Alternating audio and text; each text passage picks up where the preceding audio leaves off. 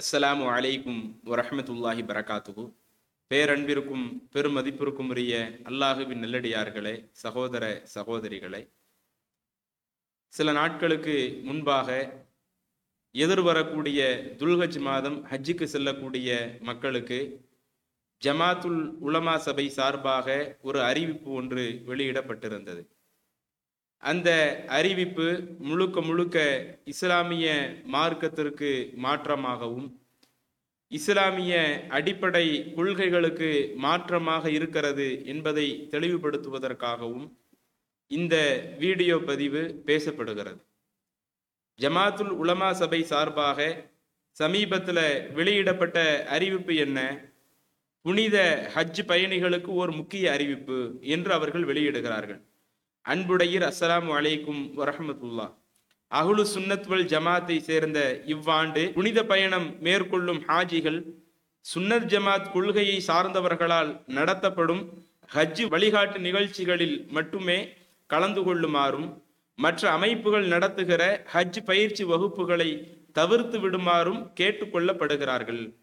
பரிசுத்தமான 4 இமாம்களின் மதுஹபுகளுக்கு எதிரான கருத்துக்களை இக்கூட்டத்தினர் வஞ்சகமாக ஹாஜிகளிடம் பரப்பி புனித ஹஜ்ஜின் அமல்களில் குழப்பத்தை ஏற்படுத்தி விடுகின்றனர். பெரும் பணச்செலவில் பல சிரமங்களை தாங்கி நிறைவேற்றப்படும் ஒரு புனிதமான வணக்கத்தை வழிகட்ட குழுவினர் திசை திருப்புதலுக்கு உட்படுத்தி ஹஜ்ஜின் நன்மையை இழந்துவிடக் கூடாது என்பதால் எச்சரிக்கையாக இருக்குமாறு கேட்டுக்கொள்கிறோம்னு சொல்லி என்ன செய்யறாங்க? ஜமாத்துல் உலமா சபை சார்பாக ஒரு கடிதம் ஒன்று வெளியிடப்படுகிறது. இதுல நீங்க எடுத்து பார்த்தீங்கன்னா முழுக்க முழுக்க ஹஜ் பயணம் நாம் எப்படி செய்ய வேண்டும், ஹஜ்ஜினுடைய வணக்க வழிபாடுகளை நாம் எப்படி நடைமுறைப்படுத்த வேண்டும் என்பதற்காக பலரும் பல இடங்களில் ஹஜ் வழிகாட்டி நிகழ்ச்சிகளை நடத்துகிறார்கள். இதுல ஒரு நிகழ்ச்சிக்கு நீங்க போகலாம் அல்லது ஒரு நிகழ்ச்சிக்கு போகக்கூடாது என்று சொல்வதாக இருந்தால் அதனுடைய அடிப்படை எப்படி இருக்கணும்? யார் குர்ஆன் ஹதீஸுக்கு மாற்றமாக ஹஜ் வழிகாட்டுதல் நிகழ்ச்சியை நடத்துறாங்களோ அங்க போகாதீங்க. குர்ஆன் ஹதீஸினுக்கு உட்பட்டு யார் ஹஜ் வழிகாட்டுதல் நிகழ்ச்சியை நடத்துறாங்களோ, பயிற்சி வழங்குறாங்களோ அங்க போங்க என்று சொல்லி இருந்தால் அது சரியான ஒன்றாக இருக்கும். ஆனால் இவர்கள் தெரிவிக்கக்கூடியது என்ன? மதுஹபுகளை சார்ந்து இருக்கக்கூடியவர்கள், மதுஹபினுடைய அறிஞர்கள் நமக்கு எப்படி ஹஜ் செய்ய சொன்னாங்களோ அப்படித்தான் நாம ஹஜ் செய்யணும். அதற்கு மாற்றமாக நாம் ஹஜ் செய்தால் அது குழப்பத்தை ஏற்படுத்தக்கூடிய காரியம், நம்முடைய அமல்களை நாசமாக்கக்கூடிய ஒரு காரியம் என்பதாக இவர்கள் கருத்து தெரிவிக்கின்றார்களே. இது குறித்து இறைவனுடைய போதனைகள் என்ன? இறை தூதருடைய போதனைகள் என்ன? ஹஜ்ஜுங்கிறது ஒரு சாதாரண வணக்கம் மாதிரி இல்லை. ஹஜ்ஜுங்கிறது நம்மளுடைய வாழ்நாள்ல நாம ஒரு தடவை செய்ய போறோம். யார் பொருளாலும் உடலாலும் சக்தி பெற்றிருக்கிறாங்களோ அவங்க தன்னுடைய வாழ்நாளில் செய்யக்கூடிய ஒரே ஒரு காரியம் தான் இந்த ஹஜ் என்பது. அப்ப இப்படிப்பட்ட அந்த ஹஜ் என்ற அந்த கடமையை அல்லாஹ் சொன்ன அடிப்படையில் அமைத்துக் கொள்ளுங்கள், அல்லாஹுடைய தூதர் சொன்ன அடிப்படையில் அமைத்துக் கொள்ளுங்கள் என்று சொல்வதற்கு பதிலாக இன்றைக்கு அவர்கள் முழுக்க முழுக்க எப்படி சொல்றாங்க? மதுஹபுகள்ல என்ன சொல்லப்படுது, ஷாஃபி மதுஹபுகள்ல ஹஜ்ஜ பத்தி என்ன பேசுறாங்க, ஹனஃபி மதுஹபுகள்ல ஹஜ்ஜ பத்தி என்ன பேசுறாங்க, அந்த மதுஹபின் அடிப்படையில் தான் நாம் நம்முடைய ஹஜ் வணக்கத்தை அமைக்கணும், இதுதான் மார்க்கத்தினுடைய ஒரு நிலைப்பாடு என்ற ஒரு கருத்தை அவங்க மக்கள் மன்றத்தில் வைக்கிறாங்களே. அல்லாஹுவின் தூதர் நபிகள் நாயகம் ஸல்லல்லாஹு அலைஹி வஸல்லம் அவர்கள் நமக்கு என்ன சொல்லி காட்டுறாங்க? நாம ஹதீஸ்ல பார்க்கிறோம், சஹீஹ் முஸ்லிம்ல 2497வது ஹதீஸாக பதிவு செய்யப்பட்ட ஒரு நபிமொழி. ஜாபிர் ரலியல்லாஹு அன்ஹு அவங்க இந்த ஹதீஸை அறிவிக்கிறாங்க. ஜாபிர் அவங்க சொல்றாங்க, ரஐத்துன் நபிய ஸல்லல்லாஹு அலைஹி வஸல்லம் யர்மி அலா ராஹிலதிஹி யௌமன் நஹர். அல்லாஹ்வுடைய தூதர் நஹருடைய நாளிலே, அதாவது துல்ஹஜ் பிறை 10வது நாளிலே வாகனத்தில் அமர்ந்தபடி என்ன செய்தாங்க? சைத்தானை கல்லெறியக்கூடியவர்களாக நான் அல்லாஹ்வின் தூதரை பார்த்தேன் என்று சொல்லிவிட்டு அடுத்து ஜாபிர் அவங்க குறிப்பிடுறாங்க, இன்னும் அல்லாஹ்வுடைய தூதர் சொன்னார்கள், லீ தஅஹுது மனாசிக்ககும், உங்களுடைய அந்த வணக்க வழிபாடை நீங்கள் எடுத்துக்கொள்ளுங்கள். நான் இப்போ உங்களுக்கு ஹஜ் செஞ்சு காட்டியிருக்கிறேன், என்னிடமிருந்து நீங்கள் உங்களுடைய வணக்க வழிபாடுகளை எடுத்துக்கொள்ளுங்கள். இன்னி லா அதிரி லஅல்லி லா அஹுஜ்ஜு பஅத ஹஜ்ஜத்தி ஹாதிஹி. அடுத்து ரசூலுல்லாஹி ஸல்லல்லாஹு அலைஹி வஸல்லம் சொல்றாங்க, இந்த ஹஜ்ஜிற்கு பிறகு நான் ஹஜ் செய்வேனா ஹஜ் செய்ய மாட்டேனா என்பது இது எனக்கு தெரியாது. இந்த ஒரு தடவை நான் இப்ப உங்களோடு ஹஜ் செய்து காட்டியிருக்கிறேன். இந்த ஹஜ்ஜினுடைய வணக்க வழிபாடுகளை எப்படி செய்ய வேண்டும் என்று ஒவ்வொன்றாக நான் குறிப்பிட்டு இருக்கிறேன். பிறை 8ல என்ன செய்யணும், பிறை 9ல என்ன செய்யணும், பிறை 10ல என்ன செய்யணும் என்று என்னிடமிருந்து அந்த ஹஜ்ஜினுடைய வழிகாட்டுதல் முறை உங்களிடத்திலே வந்து விட்டது. இப்படி என் புறத்திலிருந்து நீங்கள் என்னென்ன செய்திகளை பார்த்தீர்களோ, நீங்கள் பெற்றுக் கொண்டீர்களோ, அதை உங்களுடைய வணக்க வழிபாடாக நீங்கள் எடுத்துக்கொள்ளுங்கள். இதுக்கு பிறகு நான் ஹஜ் செய்வேனா இல்லையான்னு எனக்கு தெரியாது என்று அல்லாஹ்வுடைய தூதர் சொல்லக்கூடிய ஒரு நபிமொழி சஹீஹ் முஸ்லிமிலே பதிவு செய்யப்பட்டிருக்கிறது. அப்ப இந்த ஹதீஸ் நமக்கு உணர்த்தக்கூடிய செய்தி என்ன? நாம ஹஜ்ஜினுடைய வணக்க வழிபாடுகள் எதை செய்வதாக இருந்தாலும் அந்த ஹஜ்ஜினுடைய வணக்க வழிபாடு பிற நபர்களுடைய கருத்தாக இருக்கக்கூடாது. மனிதர்களுடைய கருத்தை நாம் ஹஜ்ஜினுடைய சட்டதிட்டமாக பின்பற்ற முடியாது. நாம் ஹஜ் என்ற அடிப்படையில் எதை செய்வதாக இருந்தாலும், அது இஹ்ராம் கட்டுவதாக இருக்கட்டும், தவாப் சுற்றுவதாக இருக்கட்டும், அதே மாதிரி சஈ செய்வதாக இருக்கட்டும், அரஃபாவில, மினாவில, முஸ்தலிஃபாவில நாம் என்னென்ன காரியங்களை செய்ய வேண்டும் என்று மார்க்கம் சொல்லி இருக்கிறதோ, இதுல எந்த ஒரு காரியமாக இருக்கட்டும், முழுக்க முழுக்க அல்லாஹ்வுடைய தூதர் நமக்கு என்ன கற்றுத் தந்தாங்க, இறை தூதர் மூலமாக நாம் பெற்ற செய்தி என்ன என்று அதைத்தான் நாம் நம்முடைய வணக்க வழிபாடாக அமைக்க வேண்டுமே ஒழிய, அதை தாண்டி மற்றவர்களுடைய செய்தியை ஹஜ்ஜினுடைய வணக்கமாக நாம் அமைக்க முடியாது என்பதை அல்லாஹ்வுடைய தூதர் சொல்றாங்களா இல்லையா? அதே மாதிரி சஹீஹுல் புகாரியில 1773வது ஹதீஸாக பதிவு செய்யப்பட்ட ஒரு நபிமொழி அபூ ஹுரைரா ரலியல்லாஹு அன்ஹு அவங்க இந்த ஹதீஸை அறிவிக்கிறாங்க. ரசூலுல்லாஹி ஸல்லல்லாஹு அலைஹி சொல்லி காட்டுறாங்க, அல் உம்ரத்து இலல் உம்ரதி கஃபாரத்துன் லிமா பைனஹுமா. ஒரு உம்ரா செய்வதென்பது, அடுத்து அவர் ஒரு உம்ரா செய்யறாருன்னு வைங்க, இந்த உம்ராவிற்கும் அடுத்த உம்ராவிற்கும் இடைப்பட்ட அந்த காலத்தில் உள்ள அந்த தவறுகளுக்கு பரிகாரமாக அமைந்து விடுகிறது. நாம செய்யக்கூடிய அந்த பாவங்களுக்கு பரிகாரமாக அல்லாஹ் தஆலா எதை அமைக்கிறானா, நான் ஒரு உம்ரா செய்கிறேன் என்று சொன்னால் இந்த உம்ரா இதற்கு அடுத்து நான் செய்யக்கூடிய உம்ராவிற்கு இடைப்பட்ட காலத்துல நான் என்னென்ன தவறுகளை செய்வேணும், அதுல பெரும்பாவங்களை பொறுத்தவரையில அது அல்லாஹ்விடத்துல மன்னிப்பு கேட்கணும். அந்த சிறு சிறு பாவங்களை பொறுத்த வரையில அது அந்த உம்ரா என்பது அடுத்த உம்ராவிற்கு இடைப்பட்ட காலத்தில் உள்ள சிறு பாவங்களுக்கு பரிகாரமாக அமைந்து விடுகிறது என்று சொன்ன அல்லாஹ்வுடைய தூதர் அதற்கு அடுத்து சொல்றாங்க, வல் ஹஜ்ஜுல் மப்ரூர், ஏற்றுக்கொள்ளப்படக்கூடிய ஹஜ் என்பது லைஸ லஹு ஜஸாஉன் இல்லல் ஜன்னா, அதற்கு சொர்க்கத்தை தவிர வேற எந்த ஒரு கூலியும் இல்லை. நிறைய ஆட்கள் ஹஜ் செய்வாங்க, ஆனா அது ஏற்றுக்கொள்ளப்படக்கூடிய விதத்தில் அந்த ஹஜ் இருக்கணுமே. அந்த ஏற்றுக்கொள்ளப்படக்கூடிய விதத்தில் ஒருவர் ஹஜ் செய்வார் என்று சொன்னால் அவருக்குரிய கூலி அல்லாஹ் மறுமையில சொர்க்கத்தை தருவதுதான் என்று அல்லாஹ்வுடைய தூதர் குறிப்பிடுறாங்களே. அப்ப நம்முடைய ஹஜ் ஏற்றுக்கொள்ளப்படக்கூடிய ஒரு ஹஜ்ஜாக இருப்பதாக இருந்தால் எப்ப அது ஏற்றுக்கொள்ளப்படக்கூடிய ஹஜ்ஜாக இருக்கும்? ஒவ்வொருவரும் தன்னுடைய மனம் போன போக்கிலே சில வணக்க வழிபாடுகள் அமைக்கிறாங்க, ஹஜ்ஜில உள்ள சில செயல்களை செய்யறாங்க, அது ஏற்றுக்கொள்ளப்படக்கூடிய ஹஜ்ஜாக இருக்குமா? அல்லது குர்ஆன்ல இல்லாத ஒரு சட்டத்தை இன்றைக்கு இவங்க ஹஜ்ஜினுடைய காரியமாக செய்கிறார்கள், அல்லது ஹதீஸ்ல இல்லாத ஒன்றை ஹஜ்ஜினுடைய காரியமாக செய்யறாங்க, அது இறைவனால் ஏற்றுக்கொள்ளப்படக்கூடிய ஹஜ்ஜாக இருக்குமா? நம்ம வாழ்நாளில் செய்யக்கூடிய அந்த ஒரு ஹஜ் என்பது அது இறைவனால் ஏற்றுக்கொள்ளப்பட வேண்டும் என்று சொன்னால் அது முழுக்க முழுக்க அல்லாஹ்வாலும் அல்லாஹ்வுடைய தூதராலும் கற்றுத்தரப்படக்கூடிய அம்சங்கள்ல இருக்கணுமே. அப்ப இன்றைக்கு இவர்கள் அறிவிப்பை வெளியிடும் பொழுது எப்படி அவங்க அறிவிப்பை வெளியிட்டிருக்கலாம்? யாரு நபி வழி அடிப்படையில் ஹஜ் பயிற்சி வகுப்பு கொடுக்கிறாங்களோ அந்த பயிற்சி வகுப்புக்கு போங்க. உங்களுக்கு இயக்கம் நடத்துவதுதான் பிரச்சனை என்று சொன்னால், தௌஹீத் ஜமாத் இது போன்ற பயிற்சிகளை நடத்துவதுதான் பிரச்சனை என்று சொன்னால், தௌஹீத் ஜமாத் நடத்துற இதுக்கு போகாதீங்க. யாரு நபி வழி அடிப்படையில் நடத்துறாங்களோ அது யாராக இருக்கட்டும், நபி வழி அடிப்படையில் நடத்தக்கூடிய அது போன்ற பயிற்சி வகுப்புல நீங்க போய் கேட்டுக்குங்க என்று அறிவிப்பு செய்வதற்கு பதிலாக அந்த நபி வழிகளை குளிதோண்டு புதைக்கக்கூடிய விதமாக இருக்கிற அந்த மதுஹபு சட்டங்களை எடுத்து சொல்லி அந்த மதுஹபுகள் சட்டங்களின் அடிப்படையில யார் தங்களுடைய ஹஜ் வழிபாடு அமைக்கிறாங்களோ அதுதான் அவங்களுடைய சிறந்த ஒரு ஹஜ்ஜாக இருக்கும் என்றும், அதற்கான அந்த பயிற்சி வகுப்புக்கு நீங்க போறதா இருந்தாலும் மதுஹபின் அடிப்படையில யார் வழிகாட்டுவாங்களோ அந்த பயிற்சி வகுப்புக்கு நீங்க போங்க என்று மக்களை வழிகாட்டுகிறீர்களே, இதுதான் மார்க்கத்துல உள்ளதா? இதுதான் இறைவனும் இறை தூதரும் கற்றுத்தரக்கூடிய அம்சங்களா?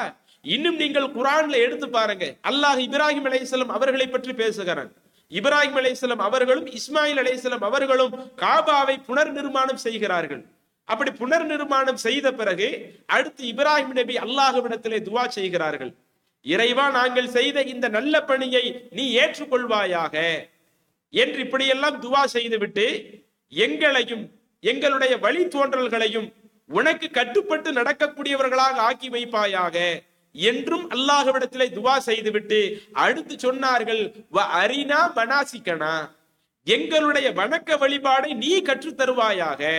இப்ப நாங்க காபாவை கட்டிட்டோம், காபாவை புனர் நிர்மாணம் செய்து விட்டோம். இதற்கு பிறகு நாங்க என்னென்ன வணக்க வழிபாடுகள் செய்யணும், எங்களுடைய அந்த வணக்க வழிபாடுகளை நீ எங்களுக்கு கற்றுத் தருவாயாக.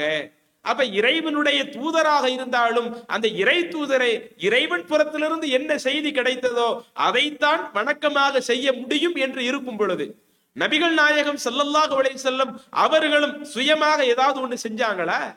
இறைவனுடைய அனுமதி இல்லாமல், இறைவனுடைய உத்தரவு இல்லாமல் ஹஜ்ஜில ஏதேனும் ஒரு காரியத்தை பண்ணாங்களா? முழுக்க முழுக்க இறைவனிடமிருந்து வகியை பெற்றுத்தான் ஹஜ்ஜினுடைய செய்தி அல்லாஹ்வுடைய தூதர் சொன்னாங்க. அப்ப நாம நம்மளுடைய ஹஜ்ஜை அது ஒரு ஏற்றுக்கொள்ளப்படுகிற ஒரு ஹஜ்ஜாக இருக்க வேண்டும் என்று சொன்னால், நம்முடைய பாவங்களுக்கு பரிகாரமாகவும் நாம் மறுமை நாளில் சொர்க்கம் செல்லக்கூடிய விதத்தில் அமையக்கூடிய ஒரு ஹஜ்ஜாக அமைய வேண்டும் என்று சொன்னால், நாம் செய்யக்கூடிய அந்த ஹஜ்ஜாக இருக்கட்டும், நாம் செய்யக்கூடிய உம்ராவாக இருக்கட்டும், அது முழுக்க முழுக்க குர்ஆன்ல என்ன சொல்லப்பட்டு இருக்கிறது, அது குறித்து நபிமொழிகள் என்ன சொல்லப்பட்டிருக்கிறது என்றுதான் நாம் அதை பின்பற்ற வேண்டுமே ஒழிய, அந்த குர்ஆன் வசனத்திற்கு மாற்றமாக, நபி வழிக்கு மாற்றமாக மதுஹபுகளின் அடிப்படையில் சொல்லப்பட்டிருக்கிற காரியத்தை நாம் ஹஜ்ஜி என்று நாம் செய்தோமேயானால் நிச்சயம் அது இறைவனால் ஏற்றுக்கொள்ளப்படுமா? அல்லாஹ் தஆலா அது போன்ற காரியங்களை ஏற்றுக்கொள்வானா? அப்ப இதைத்தான் நாம் சற்று சிந்தித்து பார்க்க வேண்டும்.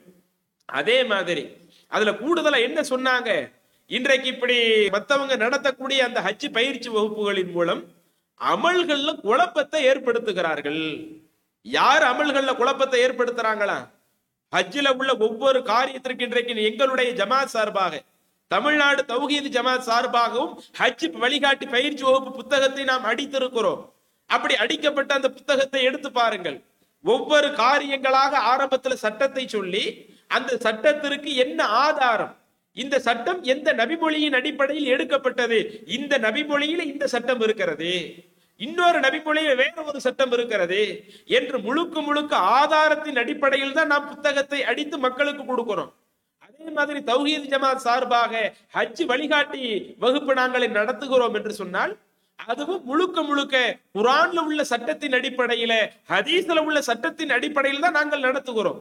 அப்படி குர்ஆன்ல உள்ள ஹதீஸ்ல உள்ள சட்டத்தின் அடிப்படை நடத்தக்கூடிய நாங்க அமல்கள்ல குழப்பத்தை ஏற்படுத்துகிறோமா?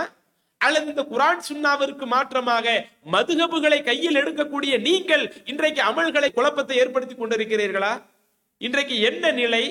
தமிழகத்துல சில வருடங்களுக்கு முன்னாடி நடந்த ஒரு நிகழ்வு, சுன்னத் ஜமாத்தை சார்ந்தவர்கள் மக்களுக்கு ஹஜ் வழிகாட்டி வகுப்பு என்ன செய்யறாங்க, நடத்தி கொண்டிருக்கிறார்கள்.